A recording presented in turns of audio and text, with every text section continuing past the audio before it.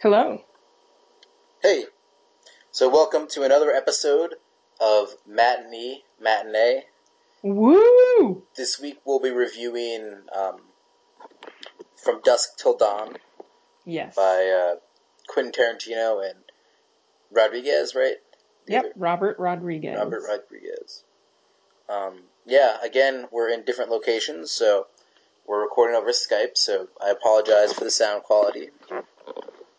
Yes. But we're recording. Yes. And you can watch From Dusk Till Dawn on Netflix. We should just have mentioned that there. about all the other movies that we've reviewed thus far are available on Netflix. Yes. Or they should be. You know, Netflix sometimes takes stuff down, but...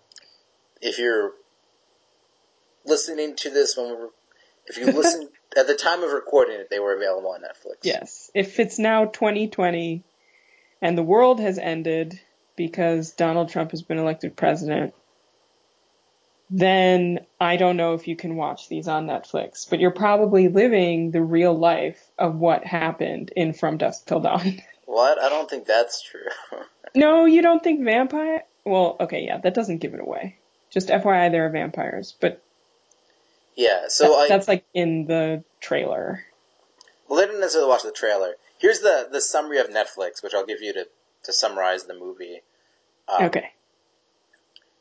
Well, it's not exactly the summary of Netflix, but basically, George Clooney and Quentin Tarantino are these robber guys. They're criminals, and they're trying to escape to Mexico, and then vampires get involved. Yes. So. Yes. Yes. I think it's pretty obvious too that, like, from the beginning that, well, yeah, okay. Anyway, I don't know how much is a spoiler, but how much is not a spoiler. We play fast and loose with spoilers, you know. I mean, they take a family hostage, but... Oh yeah, they take Harvey Keitel's, or what's his name? Harvey? Yeah, Harvey Keitel's. Harvey Keitel's family hostage. Yeah. Should we talk about our, like, impressions? Yeah. So, okay. I'm a fan of Quentin Tarantino's work, generally speaking. Yeah. And I had known that From Dusk Till Dawn was not one of the movies that he directed. Mm-hmm.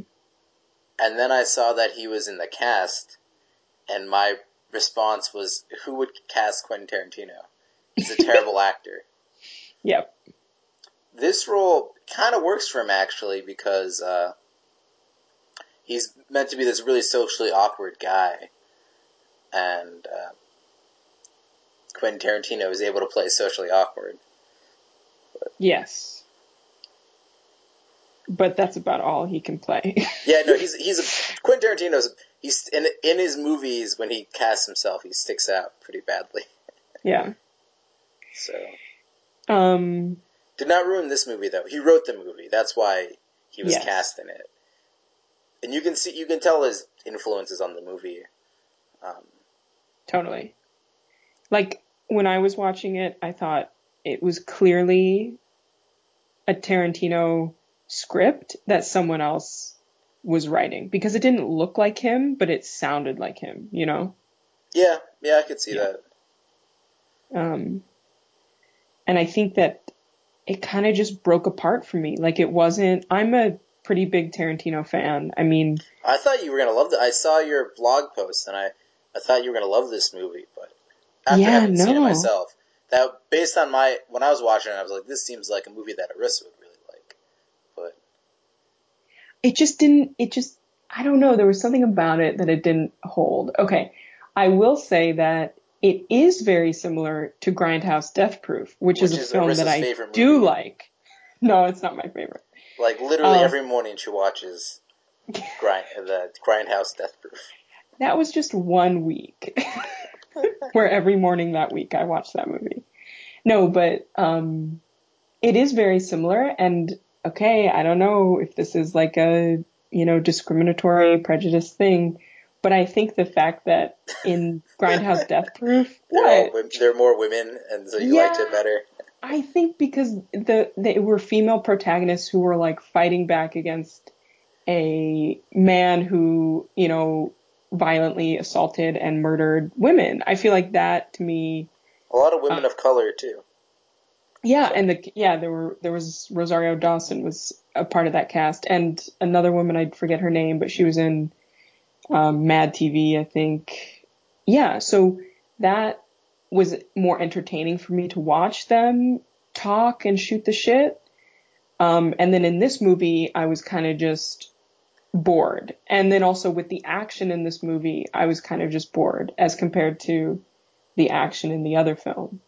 Um, and I think maybe that's partly because just the vampires, I mean, they really channeled like Evil Dead here. In fact, they thanked one of the creators of Evil Dead 2. I think the director of Evil Dead 2, they had a special thanks to in the credits. And I don't know, it just didn't compel me like I wanted it to. I guess I feel like I said this about last week's film. And it's not something that I say about every film, but I thought pacing was a major issue in this movie. Yeah. Like, yeah, we talked about vampires, and anyone who talks about From Dusk Till Dawn, they're probably going to talk about the vampires in it. Yeah. The movie's like 2 hours long. I think the vampires start coming in like hour and 15 minutes into the movie. Like, very far into the movie. It feels like there's sort of two-ish movies going on. Yeah. Yeah. But that's also the same thing with Death Proof. Yeah, I didn't like Death Proof very much either for the same reason. There you go. So then that's the thing. Yeah. I think that's a style of film that, I mean, he wrote both of them and he directed Death Proof. And I think like, that's just a style that sometimes he wants to do with movies. I mean, if you think I mean, about like Pulp Fiction is similar in terms of the fact that it's like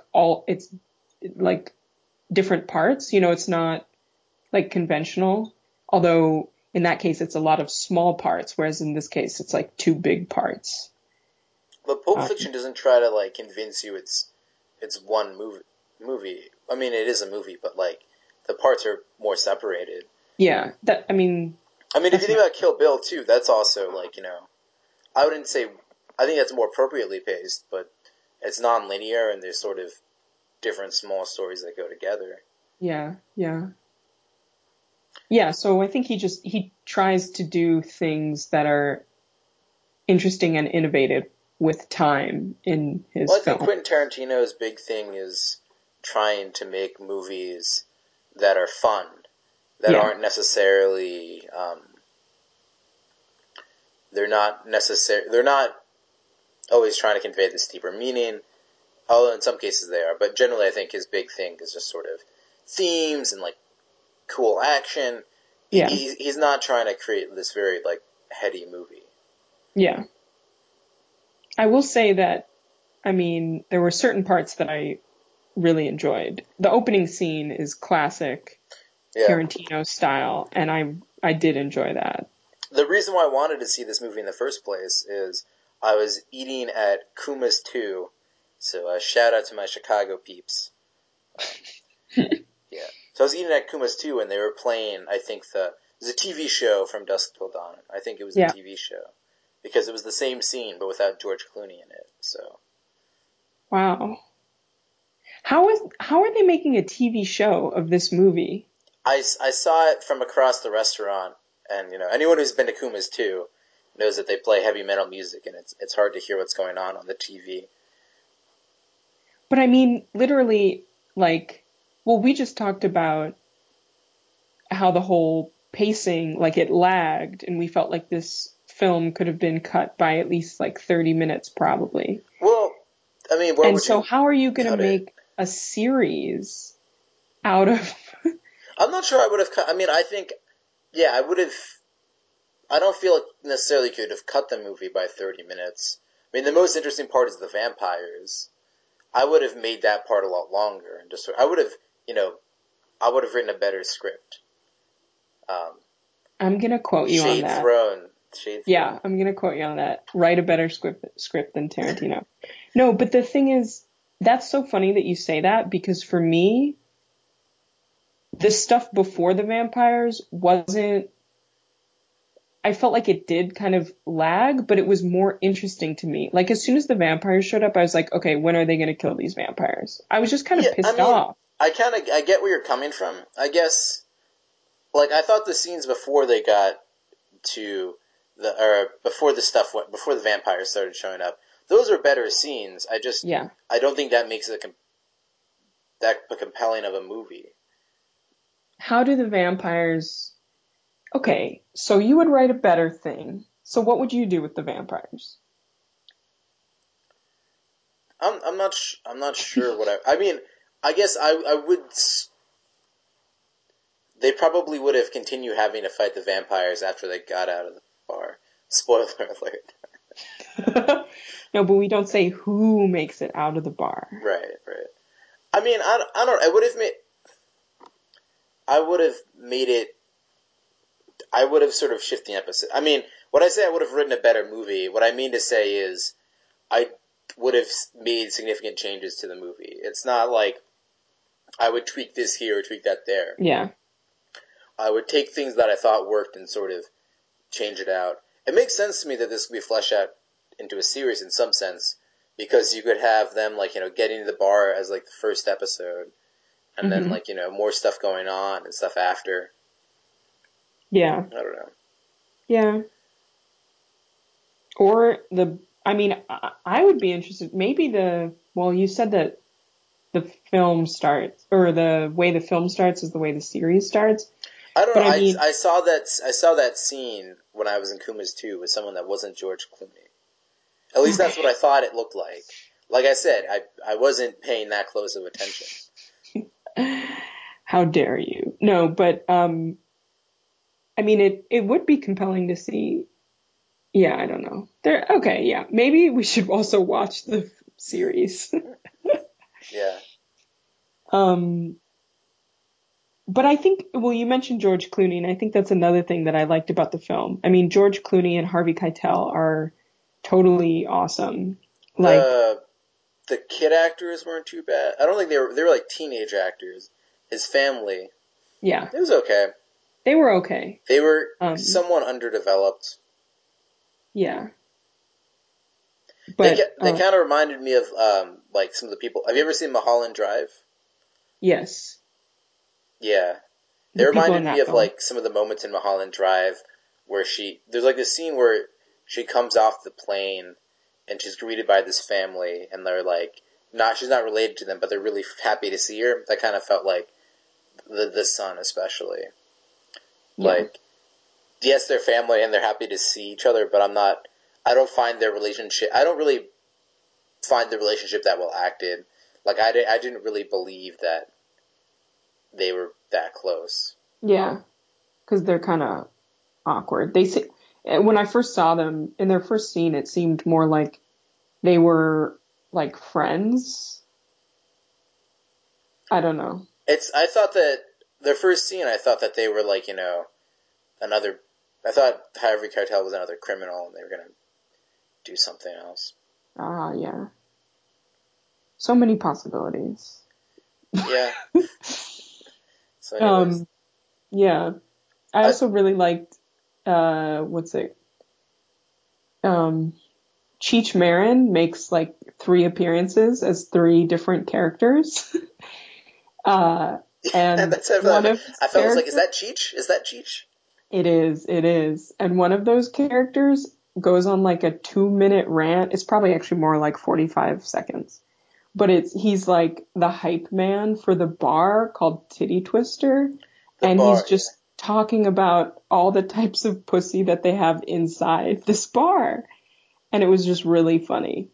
Um, I mean, yeah, like, it made me laugh out loud. And I thought like the bar is called the Titty Twister, and you're just sort of like, oh, that's a funny name for a bar. But like, there's a giant neon sign of like someone twisting like a girl's nipples, and it's painful. Like, it's not like a ha ha. It's like there's like the neon sign of the hand moving, and then the face is like one of pain. yeah, yeah. I mean, the bar is totally weird. Even without the vampires. I love the part at the end too, where like they go to the bar to meet up with this other criminal guy who says he's going to show up later, and he shows up at the very end, and it's day, and then George Clooney asks him, "Why did we go to this bar in the first place?" And he's like, "I don't know. Like one bar is as good as another bar. This place looked nice, so I thought I would tell you to meet me here." And I like that scene a lot. That very ending. Yeah, it was very absurdist. But there are a lot of like weird moments in the movie. Like, so when the vampires start coming out, like they fight the vampire. It's first of all, it's like very just like surreal and weird. And two people join in to help them fight the vampire. Help the family fight the vampires. The family and the criminals fight the vampires. One of them's name is Sex Machine. The other one I think is Frost. Yeah. But just like one of the weirdest moments is a vampire comes charging. I think it was Frost. He comes charging at him. He just pulls his heart out and kills him. And it's just like the guy's a Vietnam vet, but he's not like a vampire hunter. Both like Sex Machine and Frost seem like they really know what to do, but they're really just like random people in the bar who I guess have some combat experience. Yeah. But there's this scene where like they killed a bunch of vampires and the corpses are lying on the ground, and I think Sex Machine is just like, aren't they supposed to burn up and disappear? And then they burn up and disappear. Yeah.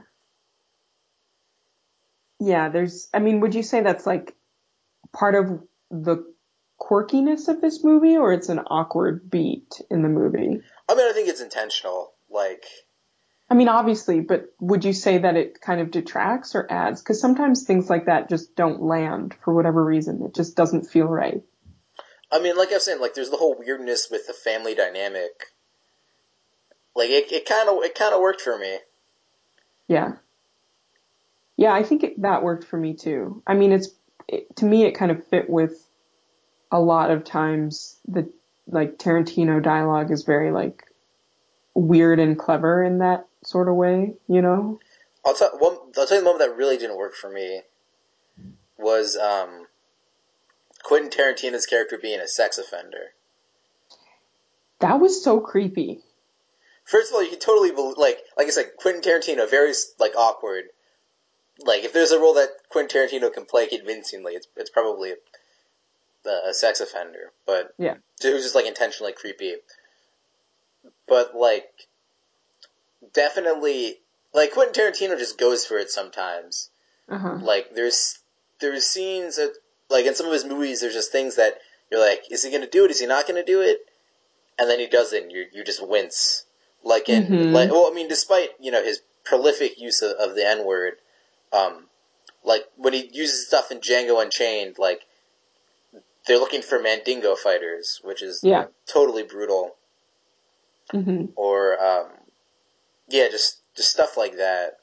Or in Hateful Eight, there's this scene where Samuel L. Jackson is trying to intimidate this Southern general guy, and he just goes on, and it's kind of like we get the point, and it just goes like to a place that it's just sort of beyond really what you needed to be, and that's definitely how I felt with Quentin Tarantino's sex offender in this movie. Mm-hmm. Yeah. I think that's part of why I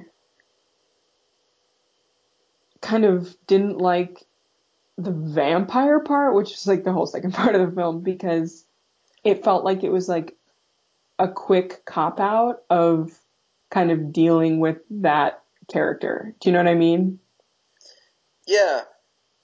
Like they kind of resolved it, but in a really cheap way. And I would have been more fascinated with watching the two brothers trying. They have this dynamic. So for you haven't seen the movie, like George Clooney is George Clooney. He's like the smooth, charismatic criminal. He's a little bit darker than he usually plays, but he's still like he gives a speech. He's a businessman. Where he's like, I'm gonna do my thing, and you better follow me. But if you follow me, we're gonna end up all right, kids. Like that Hmm. type of thing.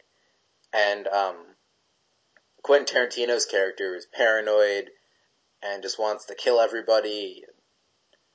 Yeah, he's He just has auditory hallucinations. probably Like, yeah, I mean, he does because he yeah. thinks that the girl says something that she doesn't actually say. You don't. I Um, mean, you don't know if you actually. It's unreliable narrator. But yeah, you're. It seems like he has auditory hallucinations and hmm. is just yeah. Yeah. And that's part of his psychosis and like why he is Yeah, I mean a that's maniac. sort like the beginning of the movie. You have a family who's like been kidnapped, and they're just trying to get through it. And this whole like preacher who doesn't really believe in God anymore dynamic going on. Hmm. That's what Harvey Keitel's character is, and you have sort of that interesting dynamic played against the two criminal brothers, one of who is very businesslike, the other whom is very crazy, but they're brothers, so they kind of have to stick together. You have that sort of like dynamic playing against each other, and then they're just vampires, Yeah. and And it's all that just the goes out the film sort of window. embraces the fact that hey, having vampires doesn't make any sense. Like there's a scene where they're talking about how do I fight vampire? Like what do we know about vampires and fighting vampires? And Harvey Keitel is like, you don't really know anything. These are just rumors or things he read. We only know what we've seen thus far. Like to make assumptions is crazy. Hmm. Yeah, there's something where someone says, "Oh, I think you can fight him with silver," and then like, oh, that's a werewolf. Yeah, Yeah. you have that like it kind of embraces the weirdness there, which I liked, but Yeah. it is kind of like you kind of have this character development, and that kind of ends once they get into the bar. Once Exactly. they get into the bar, you know, anything goes. Exactly. Or And I feel like there's like the the resolutions of those character issues happen at the bar, but not in like a real way, in a very like cheap kind of quick and dirty type of thing that doesn't seem earned. right, and if I was remaking this movie, I would have. That's sort of what I would address. Yeah. I would try to have fuller character arcs. Yeah. Definitely. Yeah. I don't know. I mean, yeah. But yeah. I mean, Frost and Sex Machine, there are pretty funny characters. I just liked how so Juliette Lewis plays the teenage girl, and she asks Sex Machine like, "What's your name?" And he's like, "Sex Machine," and then she's like, "Okay," and there's like no no like she has no reaction. It's not like that's a weird name, I guess, because vampires. So why would you worry about people's names when you have to be fighting vampires? I But just it just assumed that they were like. I don't know why Sex Machine and Frost were so good at fighting vampires. I think I said that like 5 minutes ago, but that you still just did, really yeah, stands out to me. Like the vampires were like destroying everyone except for the family. Okay, I get that part. The family ran and hide, so it's not completely plot armor, but still, just like hmm. yeah, Frost and Sex Machine are just going out there and killing the vampires. Yo, they are. Well, I think Sex Machine explained that their skin is softer, so they're like easier to puncture. Yeah, I know why. I know why they could beat but why was Sex Machine alone able to? Why was he so good at fighting?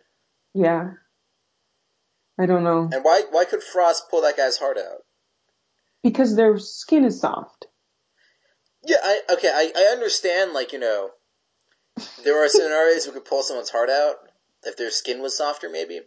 Hmm. But like that's a move that you don't practice doing in case you fight someone who you can rip their heart out. Like Yeah, why could I he don't do know.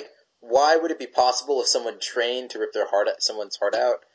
Like okay, that aside, why would you attack there? It doesn't make any sense. Yeah, I don't know. You know, We got to take it up with the big T man, Tarantino. The team. I don't know. We got to find him. We got to ask him that question. These are the questions that I'm sure he gets all the time. I don't know. I also really liked when George Clooney said, "Everybody be cool," because it reminded me of Pulp Fiction. The opening there, and I'm like, does he just reuse the same lines that he really likes? I mean, I would. I totally get it, but I mean, that's just a normal thing to say if you're a criminal. I know, but it's the same thing where he, George Clooney's swinging the gun around and telling everybody to be cool or else he's gonna shoot them, and I'm like, that's the same thing, you know? Everybody be cool, it's a robbery. You know what I mean? Yeah. Yeah. But yeah, I mean, okay, I'm gonna dive in and give my rating, right? Yeah. I'm gonna say it's like pass. I think if you're a Tarantino, Really? yeah, I think if you're a Tarantino fan, then you definitely should watch the movie because, I mean, when you're a fan of something, you have to know all the material. But I would say definitely if you're not the type of person who likes Kill Bill or who likes Pulp Fiction or Reservoir Dogs, his other early stuff, you're not gonna like this film. I would give this movie a 3. I'm assuming you're giving it a 2. What does 3 mean again? 3 is pretty decent. I'm gonna give it a 2. Yeah, I'm sorry. That surprises me. Yeah, I mean, I would give it like I said, I give it a 3. I think that it is worse. If you like Tarantino's movies, you'll probably like this one. But it's not as good as his other movies. Exactly. So I'm saying you should just rewatch another of his favorites. No, but Yeah, I but could like see I that. said, if you're a Tarantino fan, then yes, I think you should watch this movie because there's a good chance you'll like it. But I think it's his. I mean, he didn't direct it, so I don't know if we should be calling it his film. But it's probably not Rodriguez's best film either. Although I think I've only seen parts of Once Upon a Time in Mexico, so I don't know if I can judge. I But would. Yeah, this is the life of Pablo of movies. You know, is it okay? Is it good? It's got its moments. The opening scene is very good. Ultralight Beams is a good song. Is it better to watch it or re-listen to, Twisted Dark Fantasy or College Dropout? It's a fair point. yeah, that's my take on it. Cool. Anything else that's burning about this film that you think is worth mentioning? There's one more quote from George Clooney that I thought was really funny, and I hope to use it, although I hope to never have a gun and threaten anybody with a gun. But at one point he says, I have 6 friends, and they all run faster than you. And that's in reference to the 6 bullets in his revolver. I just thought that was so funny. Yeah. Yeah. I thought George Clooney was very nice in this movie. It was weird to see him in a Quentin Tarantino-esque movie. Yeah. Yeah, he's just so different from all the other characters, but Yeah. But it was cool. I mean, he made it for me. Him and Harvey Keitel. Without them, I think the film would have been so bad. yeah, I don't know. I don't know if I'd quite go that far, but I like this movie a lot more than you did. Yes, So which is fair. That's totally fine. yeah, I also might just be outgrowing my Tarantino phase. Not to say that it's like a juvenile phase, but just that my time with Tarantino has ended. Maybe I don't value his work as much as I used to, you know? yeah, You know how that happens with artists, 100%. musicians and stuff. Except for Jeff So, Rosenstock. except for Jeff Rosenstock. Of course. So, but we'll see. I don't know. I've yet to see The Hateful Eight, so I will judge after seeing that. It's not gonna change. You're probably not gonna like it. Oh, damn. If you're on Okay. the downswing of Tarantino movies, I would not call Hateful Eight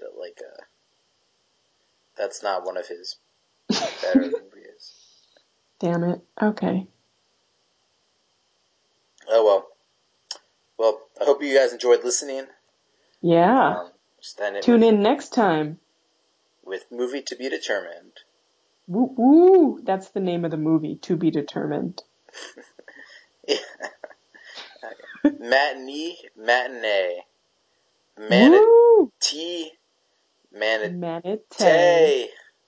Woo. Wasn't there another thing? I don't, what do you, I don't know. Matinee. Manatee, manatee. Have a wonderful day. Hooray. Hooray. All right, cool.